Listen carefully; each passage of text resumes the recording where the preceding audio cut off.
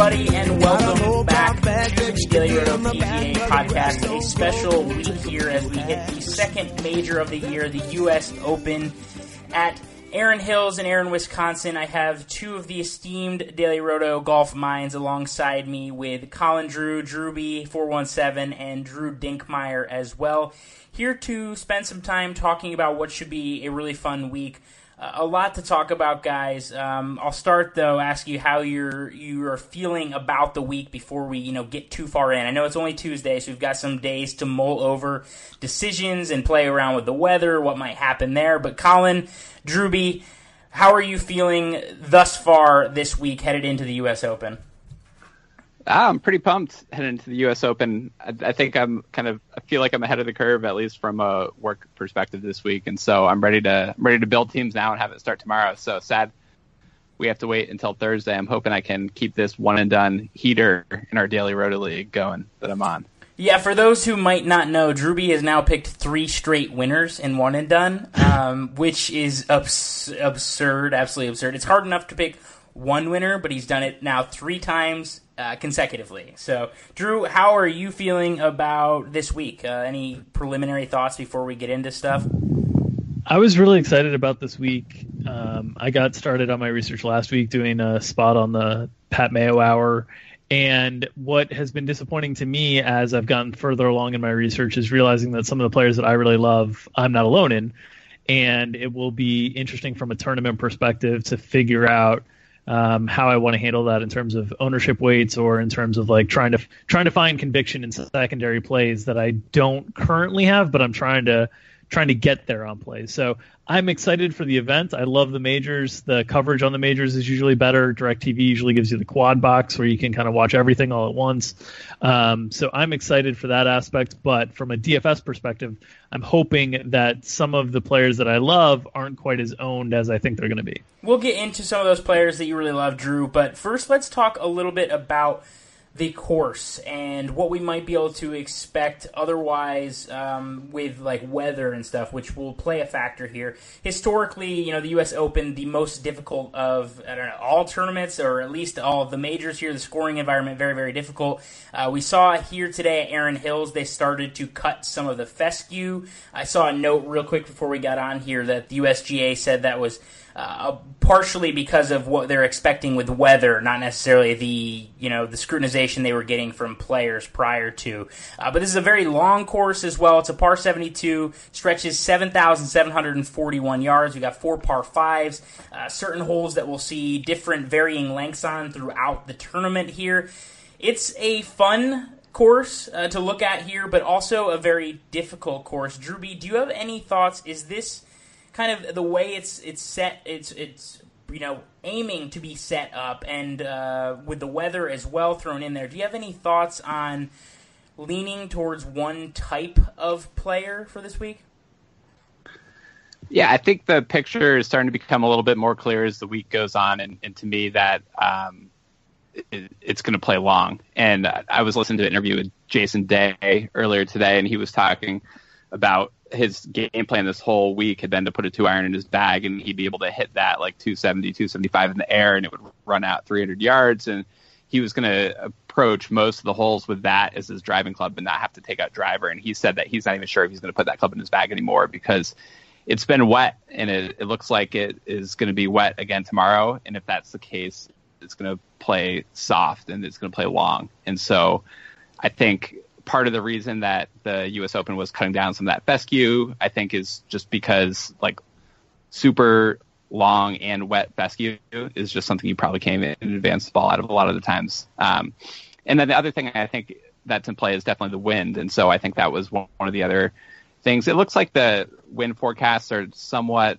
not mild, but not like British Open elements on Thursday and Friday, but it looks like the weather definitely kicks up a lot over the weekend. So all of that to me, I think, has me leaning more towards the Bombers route. I think obviously you want guys that can still keep the ball in play. And so it's not just taking distance for the sake of distance, but I think definitely leaning heavier on the longer guys is where I'm leaning as of now. Right, and you mentioned keeping the ball in play. We saw Rory's quotes here about it being 60 yards from the rough, from one side of the rough to the other side, and that if you can't keep it within that 60 yards, you might as well pack up and go home. Drew, any thoughts on the course? Are you leaning towards Bombers as well? Are you sort of waiting to see? I know that's typically our approach with weather here, and we don't want to necessarily jump to conclusions a few days ahead of time, but have you started to maybe narrow down like a tee time or any particular type of player?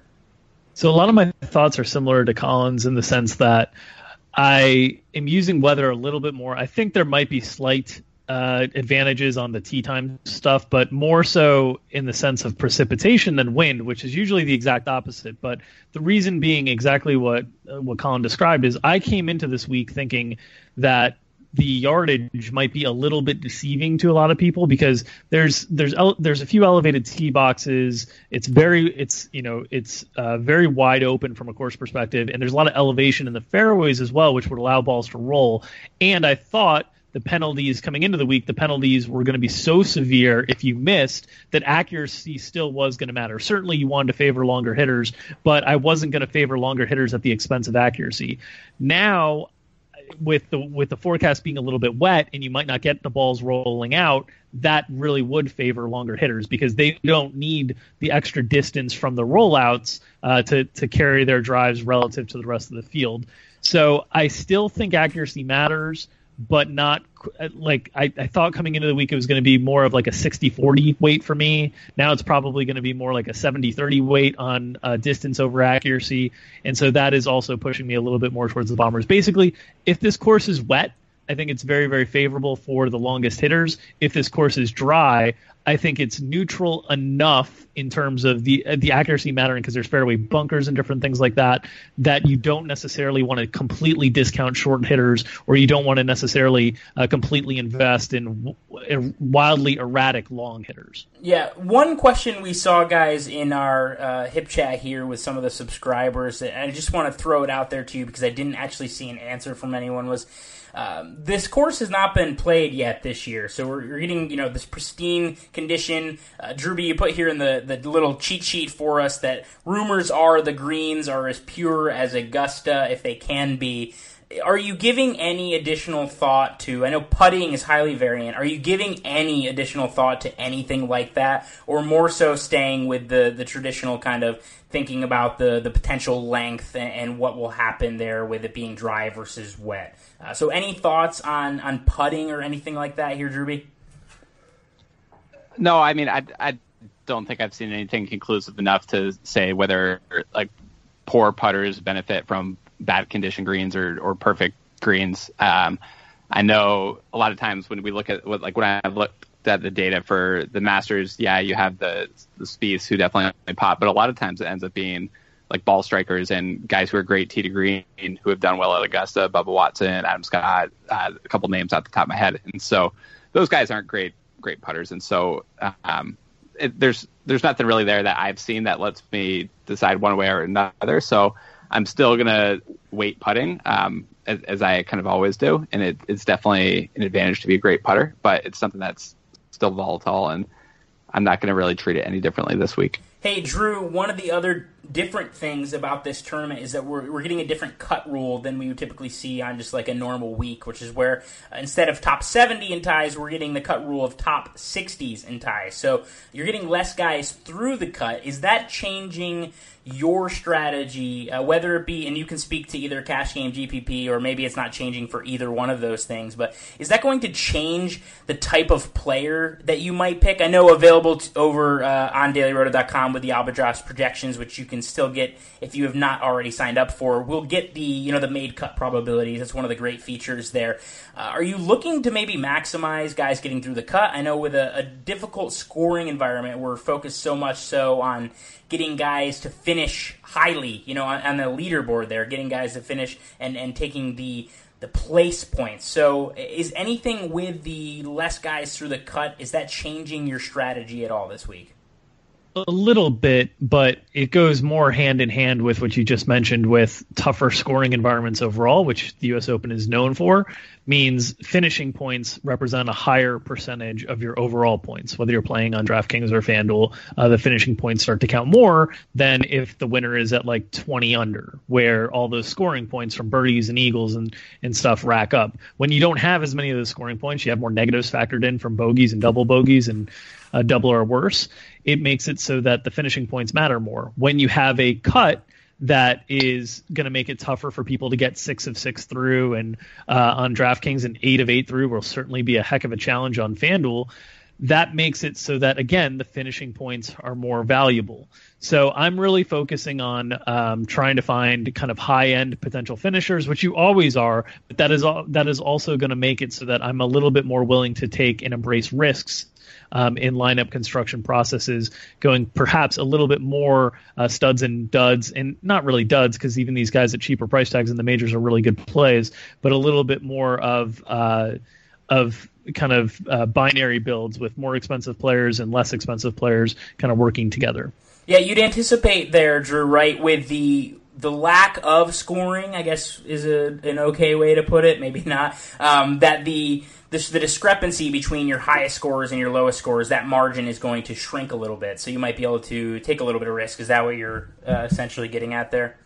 Yeah, I think essentially, and the guys that make the cut even, I mean, the conditions look like they're going to be tougher on the weekend than they are going to be on Thursday and Friday. So the guys that make the cut even might have challenging opportunities to score in the third and fourth rounds just if they make the cut. They might not necessarily be providing boatloads of points. So I think the getting high finishers into your lineup is going to be by far the most important, more important than normal weeks compared to getting a more substantial number of players through the cut line.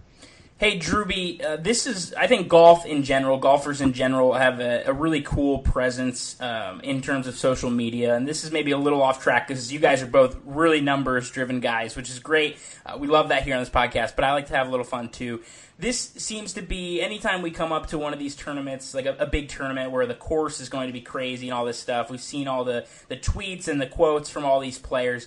Do you take any stock in anything that these guys are showing or maybe saying? You know, like Rory came out, hasn't played in a while, but has said that he really likes the course. He thinks he's going to be able to hit driver everywhere here. Do you put any stock into what these guys might be saying, like on social media or anything like that, Drewby? Yeah, I think you try to figure out how you can weigh it, but I mean, they're playing the course, right? And we're sitting behind a computer trying to analyze some course that we've never seen before and don't have any data on. And so I think when you see someone like Rory saying that he can hit driver anywhere, then that shows you that he's not worried about it being like super tight. I don't know if I'm like weighing that as me thinking he's saying like he's in great form and he's super confident heading into the week, but definitely about the course setup. And then when you hear Day talk about his plan had been to use a 2-iron off the tee, but now he thinks he has to maybe take that out of his bag and maybe put a 3-wood back in. Like, I think that's pretty telling as far as how the course is going to play. And so I don't know, like I'm not gonna like change my opinion on Kevin Na. I wasn't gonna play him anyways, but because he's like bitching about the fescue. But I think it definitely stuff about the course setup when we don't have any data is a good thing. Yeah, did you see I saw somebody posted in our Slack the Wee Kim video from the bunkers, which was absolutely it's like if you get a chance to look up Wee Kim on Instagram, like an absurd, you can't even escape. It's like a trap bunker. It was horrifying. A poor guy. Hopefully nobody ends up there. Certainly players will, but that'll be terrifying if you're a golfer, if you have a guy with a lot of exposure to that ends up there. A few notes before we get into the actual like tiers of players here. A couple guys that we might want to just talk a little bit about from an injury perspective. So we have a guy like Brandt Snedeker who's been playing through an injury. We don't really have any other news. The price tag is maybe taking that injury into consideration, expecting probably some low ownership on him. Drew, any thoughts on Brandt? Like, are you going to own him at all, or is this just a risk that doesn't need to be taken? I came into the week thinking it was a risk that didn't need to be taken because, frankly, I've done this the last two events that Brandt's been in, and odds continue to like him. When you look at T20 odds or odds to win, he still rates pretty favorably relative to his price tag, but he just hasn't put together really impressive rounds. He's not picking up tons of strokes off the tee or on the approach shots. So I kind of think that I'm not going to go there, but then you look at projected ownership and it's really intriguing given where the odds stand. So my lean is I'm still not going to go there. Other guys like Charles Schwartzel, who we saw last weekend, put together a couple good rounds and look more like his normal self, and has said he's further behind the injury. Like, I'm more open to those guys, but Brandt, where the form looks off, if you look on the strokes gained stuff that Colin puts together on Tableau, he's lost substantial strokes off the tee the last few weeks. Around on the approach shots, he's lost strokes as well, basically needing to put the lights out to make any sort of headway. And it's, if it's going to be a bomber's course, that's not really Brandt's thing. So I'm probably off Brandt, but guys like Charles, who's shown a little bit of form of late, or Rory, who the course seems like a perfect fit for, and we just don't know where he's with from a rib and a back perspective. It sounds like it's more of a managing number of balls thing than a pain tolerance thing that he hits. So I feel like those guys I'm a little bit more in on, where the course fit makes sense than the guys where you have concerns about course fit relative to their injury as well. Drewby, you've been the ownership projections guy, or at least throwing your hat in that ring here recently. Rory being Rory, and a name that everyone knows and will need to know here. And the injuries, do you have concerns? Like, will you be loading up on Rory? Do you expect others to do the same? Where are you on the Rory game? I think I'll have some exposure to Rory. I think he's probably going to check in as one of the lowest owned of kind of the guys above 10K, and he's definitely going to be lower owned than DJ. In some of the, I guess, like, larger field or more casual tournaments, I know, like, a lot of the sharps or the high stakes players in DFS love Rory and they love DJ, and like those guys will get ownership kind of no matter what. I think people are willing to kind of give Rory the benefit of the doubt, but I think in some of the other tournaments where we haven't seen him for a while and we have some of the other guys come in with better form, I think he'll be lower owned in kind of those tournaments. I think on the Sneds case, I think the setup seeming like it's going to favor longer players kind of makes that like seem like it's even more out of the question than it might have been before. I think at the end of the day, like if you want to gamble on like a millionaire maker type, I'm expecting him to come in close to 4% owned, which is great leverage if he actually can come through with like a top 10 finish. But you kind of need to be willing to completely lose that buy-in. So if like a $33 buy-in is something that you care about as part of your bankroll, then it's probably best to look elsewhere. All right, well, let's let Rory lead us right into the top end, these highest players. The highest price, but also the best players in the field, the guys that we feel might have the best chance to actually win this tournament. You have the DJ, Spieth, Rory, Day, Fowler, Rahm, Sergio, the Masters champion here. This group makes up all the guys priced at $10,000 or above. You can sort of sort based on the value here in the Albatross model, but I really just want to hear from both of you what your thoughts might be on this range and who your favorites or least favorites or any other outlandish takes or opinions or thoughts on this range you might have, because this in particular is probably the most important range to try and get right, because it's the guys who have the best chance to win it all. So Drew, I'll start with you. What are you doing with this range? Are you locking in on a few guys? Are you spreading it around? What's it going to be like for Drew Dinkmeyer in the 10K plus range? So I think it depends a little bit on the type of tournament that you're playing. For me, if I'm going to mass multi-enter, I'm going to spread it around on tournaments that aren't super top heavy. If I'm going to mass multi-enter a Millie Maker tournament, I'm probably going to try to take some stands here and eliminate like two guys from the 10K up range that I can move away from and then condense a little bit more ownership onto the guys that I feel a little bit stronger about. In obviously like 3 max tournaments and stuff like that, you just have to take stands. So The areas that I'm more likely to take stands, I'm trying to find players that I feel like their tee to green game hasn't been particularly sharp of late. Jason Day kind of fits that mold for me. He's been picking up a lot of strokes in his recent finishes around the greens, both chipping in and making long putts and stuff. And that's certainly stuff that Jason Day does when he's at his best.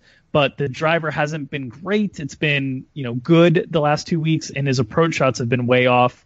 Pretty much like the last 5-6 events that he's been in. So Day's a guy I'll probably have less ownership than the field on. It also looks like, looking at Colin's initial ownership projections, it looks like this is going to be pretty spread out in general. I was kind of hoping that ownership might condense on a player or two, and that would help guide me. But if it's going to be spread out, then I just pick the guys that I'm less high on relative to the field.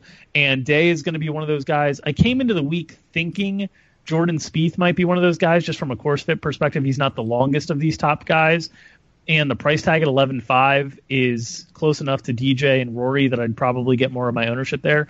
I'm still trying to figure that out, because if I'm going to narrow a second guy down out of this 10K plus range, it's between Spieth and Fowler for me. And I'm trying to figure out whether the course fit and the savings from Fowler outweigh the recent form from Spieth, which has been really, really good on approach shots. And really his only weakness all season has been a little bit of inaccuracy with the driver, which won't hurt you as much given these super wide fairways. So those are kind of the guys that I'm trying to move against. And then the other guys I just have slightly above field weights, which I think the highest you're going to have to go to get above field weights on these guys is like maybe DJ gets up to 30, maybe Rahm gets up to like 25, but I think most of these guys are probably going to end up around low 20s, and around those numbers. It's not hard to get overweight the field and still have pretty decent exposure to them. Drewby, your take on this top tier of golfers. What are you going to be doing with these guys? Yeah, I know I kind of lumped them all together on the sheet. I think that the guys who are priced kind of in the low 10Ks, you might be able to fit onto teams with multiple of those guys, or if you do go kind of superstars and scrubs, you can fit maybe a couple of them on there. But as far as like the anchor players, the guy I'm least high on is Day. I think like it seems like the course should set up perfectly for DJ and Rory, and I think that like I play more 3 max formats than I do mass multi-entry, and so I think I would be inclined to start with a DJ team, a Rory team, and still torn between whether I would do like a third team built around Spieth or whether I do another DJ team. But those are the guys that I'd be kind of angling for, and I'm not sure that I want to start a team with a Rahm or Sergio as kind of my lead guy. No love for Rahm, huh? I think he's a fun guy to have. Do you guys anticipate any one of these players? Drew, I'll ask you. I know, Drewby, you're doing some of the ownership projections, but do you anticipate any one of these players being like disgustingly more high owned than everybody else? Drew, you mentioned you think DJ could get up to like 30. Is that the guy that should carry the most ownership? Is that what you're expecting then? I think DJ, and then I think Rahm, simply because of the price gap between him and those other top guys, I think will be pretty popular. On the higher stakes stuff, I think Rory's very popular typically in the higher stakes. The Club Pro and the Thunderdome and all those seem to pump out big ownership for Rory all the time. So I think he'll be a little bit heavier owned there. I think in general, though, DJ and Rahm, I think, are going to be the two higher owned. Maybe Spieth in the lower stuff, because the lower stuff Spieth tends to gravitate some ownership. But I think those two, DJ and Rahm, are probably the top two in terms of ownership among this group. Drewby, do you agree? I do, and I think the other thing to call out is I think it's pretty. I don't think there are going to be massive gaps of ownership between them, and so I think when you look at some of the lower like price tiers, there's going to be massive gaps of ownership where some guys are 2%, some guys are 20%, and like you're not really going to see that. So it kind of seems like the ownership here is like at this top level is fairly efficient as far as like where they're priced, and I don't think this is really the spot like where I am trying to get cute from like a contrarian play perspective. Okay, well, we spent a lot of time talking about that tier with that being the best players, but let's move into the mid-range, which is where I think it gets really interesting, because with the field strength picking up so much in majors. You have a lot of really good players, or at least to us would be in this like 9K, maybe 10K range, depending on the field, that get smushed down. You have like Stenson at 93, you have Rose, Hideki, all these guys in this tier. I'm not going to list off all of their names, but when I mentioned mid-range, Drewby, you selected this 8 to 10K, so pretty decently wide selection of players to choose from. Drew, who might your favorites be in this kind of large group of, made up of a lot of really good golfers, though?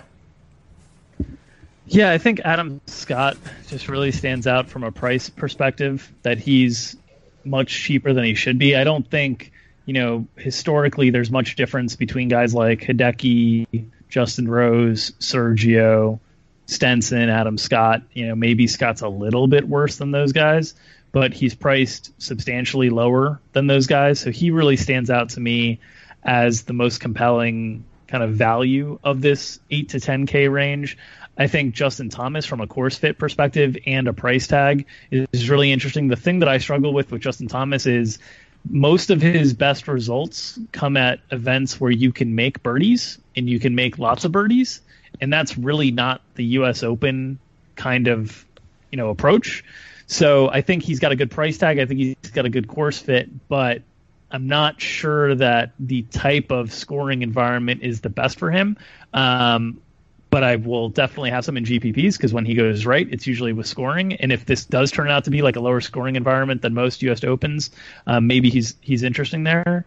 And then Paul Casey. Most of the guys I like in the 8 to 10K range happen to be in the 8K range, simply because I don't see a huge gap in skill set between the 8Ks and the 9Ks. And most of the 9Ks, you're talking about 4 guys. 2 of them are 95 and up with Hideki and Justin. So I think my favorite is Scott, and then I don't mind Justin Thomas, but more of GPP exposure there.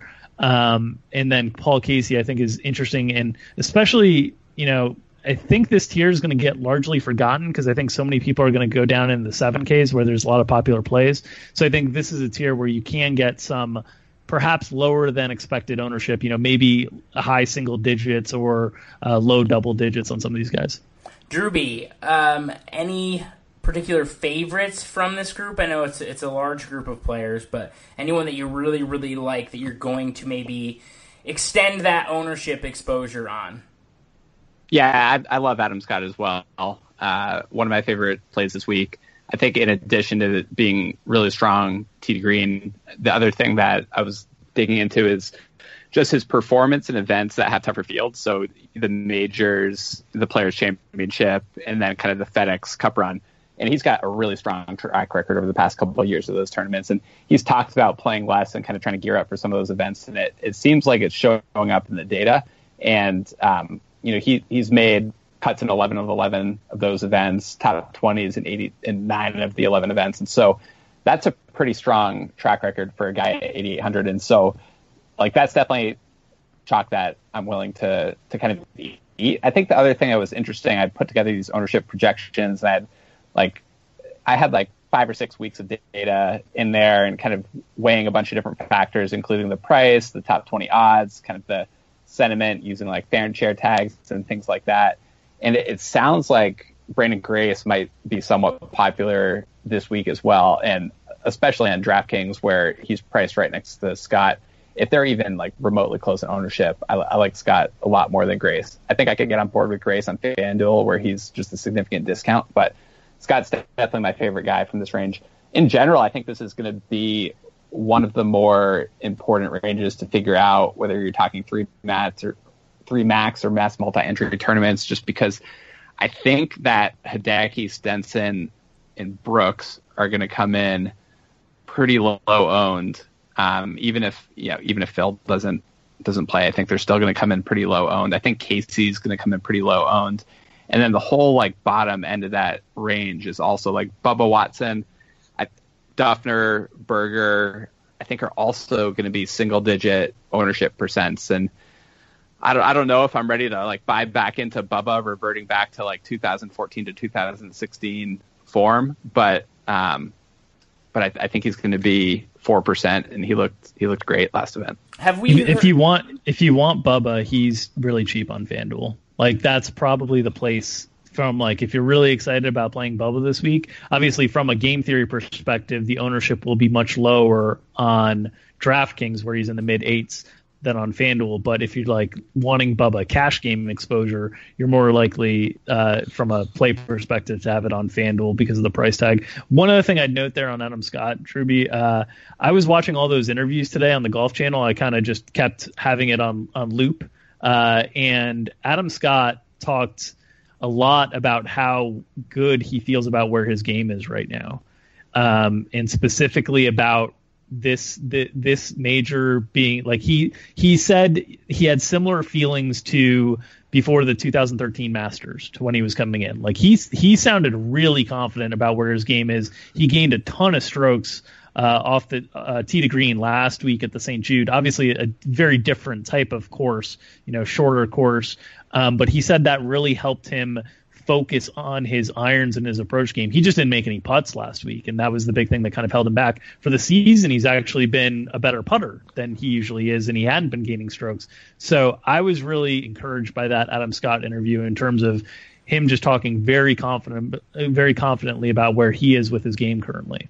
Hey, Drew, I know I was just going to make a quick note. You had, I don't want to say you started, but you basically did, the whole Bubba pink ball conspiracy. Do we know, because he played really well, I don't know if it was last week or 2 weeks ago, with a white ball, correct? Do we know what color he's going to be rolling out? I'm not sure. It makes sense that Volvic would have made him post something on Instagram or something about what color he might be using this week. I'm not sure. Have you guys seen anything on that? They should have. Everybody's posting all their kits for the whole weekend, but I haven't seen. The only thing I saw Bubba with what is the name of that weird looking small ostrich bird that they have up there. I saw him by a farm. That was no, it wasn't an emu. It was like an alpaca or something like that. I don't know. But that's the only thing I saw from Bubba this week on the social media. But yeah, he was really good with the white ball. A little bit of a joking conspiracy theory that I had with that, but I thought it meant he might not be taking his game as seriously. And as soon as he went back to the white ball, he was great again. It's the same ball. It's still Volvic, so it's not like a huge difference in equipment.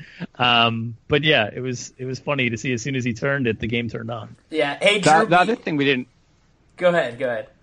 I was going to say the other thing we didn't really stress at the beginning as much was there are 4 par 5s, and I think it's the first U.S. Open that's happened since Pebble, and a lot of the birdies are going to come on those holes, and so I definitely think that's a good point that Drew brought up about Bubba's price on FanDuel, and if you feel the need to grab exposure to him, he might be higher owned there, but it's a little bit safer. But I think par 5 scoring, especially from will impact fantasy more than it may impact the tournament in general. Hey, Drew B., one thing you brought up there when we were talking about that range that I wish I would have asked, or I'm going to ask it now, I should have asked sooner though, was about fades. You talked about Grace and Scott being so close that you're okay with eating the chalk. Is there anybody else in this range? Drew, is there one particular player? I know it's a lot of really good players, but is there one particular player that you're just no, I'm not paying, a Ryan Palmer,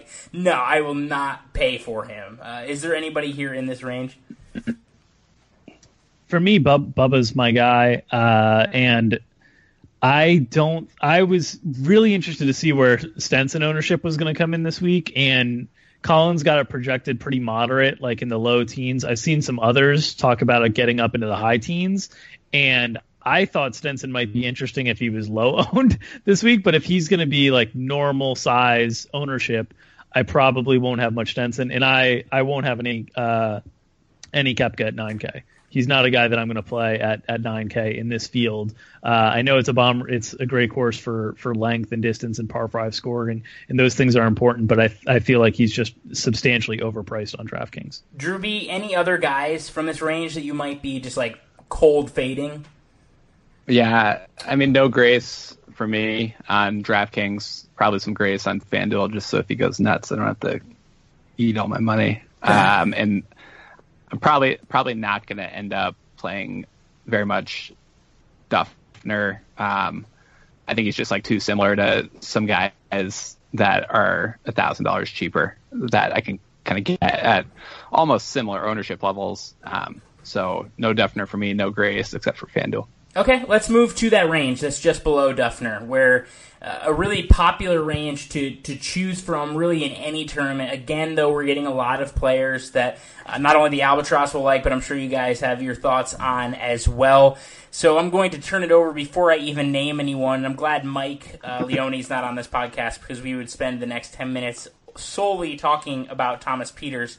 But Drew, anyone in this range, we're getting guys like Kuchar and Pieters and all these, players in this type range. Are there anybody from here that you really, really like that you're going to, sell out on? This range is amazing, and I think this range is going to carry a lot of mid-teens ownership simply because there's some vastly underpriced players here. I think Thomas Pieters is a very interesting course fit. I don't know that he's necessarily underpriced. I kind of think he's priced, at least relative to the other options in the field. I think he's kind of priced appropriately. I think he's a very good play, and he's someone I'm going to have plenty of exposure to.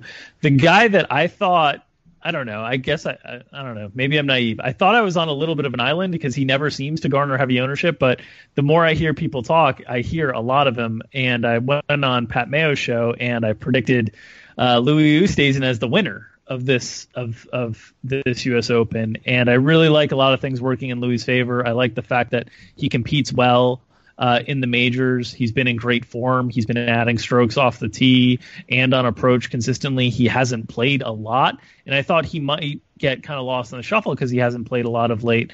But odds really like him, and a couple other people are on him as well. So I think he's going to be owned for sure. But he is one of my favorite plays this week. I think he's just. I think from an overall portfolio perspective, he probably looks like he's priced correctly or maybe a little bit underpriced because he doesn't play a ton and he has a lot of events where he kind of doesn't show up. But I kind of believe in the Louis Majors big events narrative around him.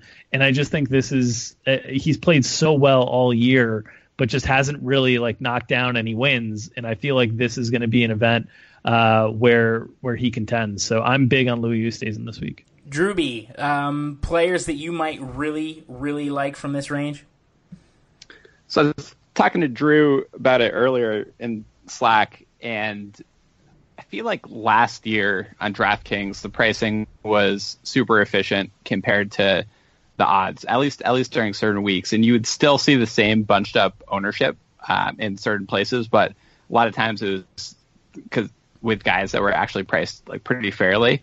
I think that's changed a little bit, and you kind of get these pockets of players within a tier that jump out as the best plays, and they end up being the highest owned plays, and I actually think they kind of are. And so you're left with it's a little bit more of a challenging decision where you're weighing player X at 15% ownership versus player Y at 10% ownership, versus last year it might have been at 2% versus 20%. So I think it's a little bit tougher to try to figure out what you're going to do with the guys in this range. I definitely think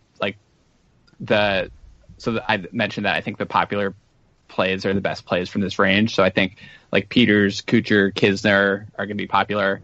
I think Noren and Louis are going to be popular, and then I think you can move down a little bit.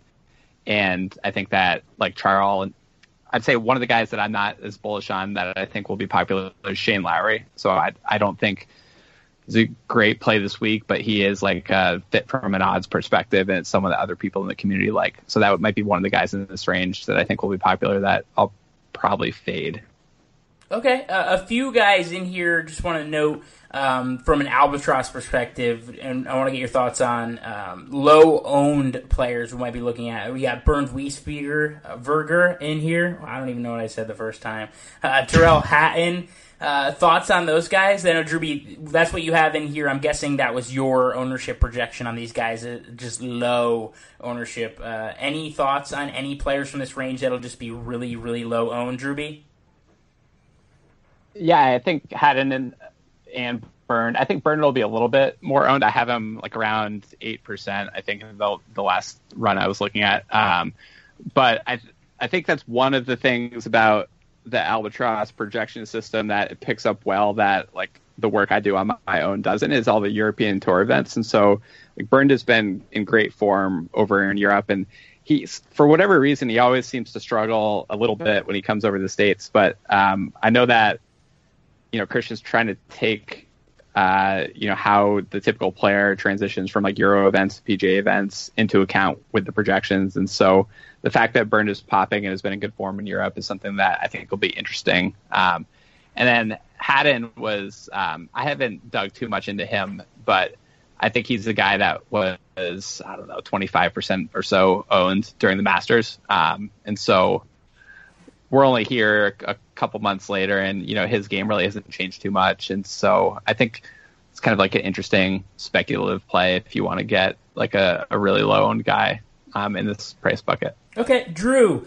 when we move to this 6K tier, you talked about maybe being a little more likely to play studs and duds because of the emphasis on place points, and you're allowing yourself to get those studs in here. When we move to this range, though, we're typically always getting lower owned guys, and rightfully so in a sense, because these players are not as good. Are there players from this range that you really like? Are there players that you think will be highly owned that stand out in this range? Yeah, I do think there's some players from this range. I just wanted to name one guy that I like from a GPP perspective in the 7K range, especially if Colin's projected ownership is anywhere near Gary Woodland from a Course Fit. When you're talking about like long distance oriented courses, Woodland, if Colin's got like 1% to 2%, if that's the case in that range, which I think is very viable given all the strong plays around him, I think he's really interesting. And I like Molinari better than Course Fit might suggest, but I think people are onto that, so I think he's going to be owned correctly. In the sub 7K range, I think the three guys that I've heard the most often are Pyongyang An, who is just underpriced at 6,800. I think you could make a case that from an overall skill perspective, there's not really much difference that from Benny On and like Daniel Berger or Paul Casey or Kisner, and he's priced like $2K to $1,500 cheaper than all those guys. So I think he'll be owned. Mark Leishman has had some really good results, tee to green of late. He's 6,700. I think he'll be fairly owned.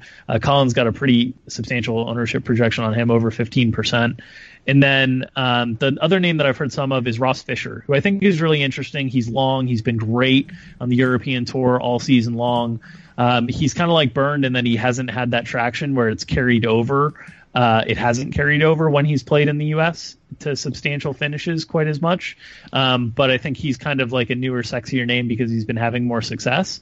And those three guys I think are good plays, but I think they're going to be owned appropriately. So I do think there are other GPP type targets in this range that I think are going to go underlooked, because basically when you have so many options eating ownership in the 7Ks and some of these other 6K guys, these other guys, there's just not enough to go around. So I think guys like Emiliano Grillo, who's 6,900, Brian Harman, who's playing great and is plenty long off the tee, and Pat Perez, whose approach game has been great, but he's been really wild with the driver. And it's one of these things from a GPP perspective that I think is exciting, is you can take guys who have been wild with the driver and just kind of assume like, hey, these super wide fairways are going to reduce all of the problems that they've had before, and hope that like everything else corrects.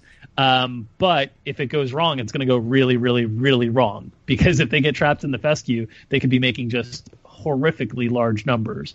But I think a guy like Pat Perez, who has not been accurate with the driver, but has been great with long approaches and adding strokes on approach pretty consistently, I think is interesting as a low-owned GPP guy as well. With as wide as the fairways are, would you even consider taking Andrew Loup if he was in this event? That would be the GPP type of play where like maybe the fairways are wide enough to consider. So some of those guys that are erratic off the tee, like I'm not going to go near that type of player in a cash game setting, but from a GPP perspective, there is some merit to these fairways being so much substantially wider that you could you could reduce a lot of the things that usually cause them pain. Now, when they're wrong, it's going to be really bad. That's the problem. I was going to say, let's just like clear this up. You're not playing Andrew Liu in the U.S. Open. Well, he's not eligible for the U.S. Open. Yeah. But no. I think we kind of like jumped over, but I think I would like consider JB Holmes. Not in like my 3-max teams, but I think if I do end up putting like 50 teams in there, like I think I'll have JB Holmes exposure for sure. Probably not more than like 10%, but I think he's like the type of guy that will go off at, sub 5% ownership, that probably top 20 is in this event like once every 5 or 6 times that he plays. Okay. Yeah, those are the guys for me that I think from a GPP perspective, especially if they're in the low to mid 7Ks, because there's so many good players in that range, that those guys are just naturally going to go way, way overlooked. And yeah, there's a lot of volatility to them. And yeah, your day could be over before you even wake up. If you're like on the West Coast and some of these guys tee off early and you like wake up and they're 6 over through, 3 holes or something like that. But these guys are the types of guys that they're going to be probably 7 to 10 times less the ownership of some players right around them, and it's just tremendous leverage on the field if you get them right. Are there any players from this range that you think can actually compete from like a leaderboard perspective, Drew B? I know we mentioned wanting to get guys. This is the case for every tournament, but this one more so than others because of the scoring environment. Are there guys down here that you think could actually like find themselves in the top 10 or anything like that come Sunday?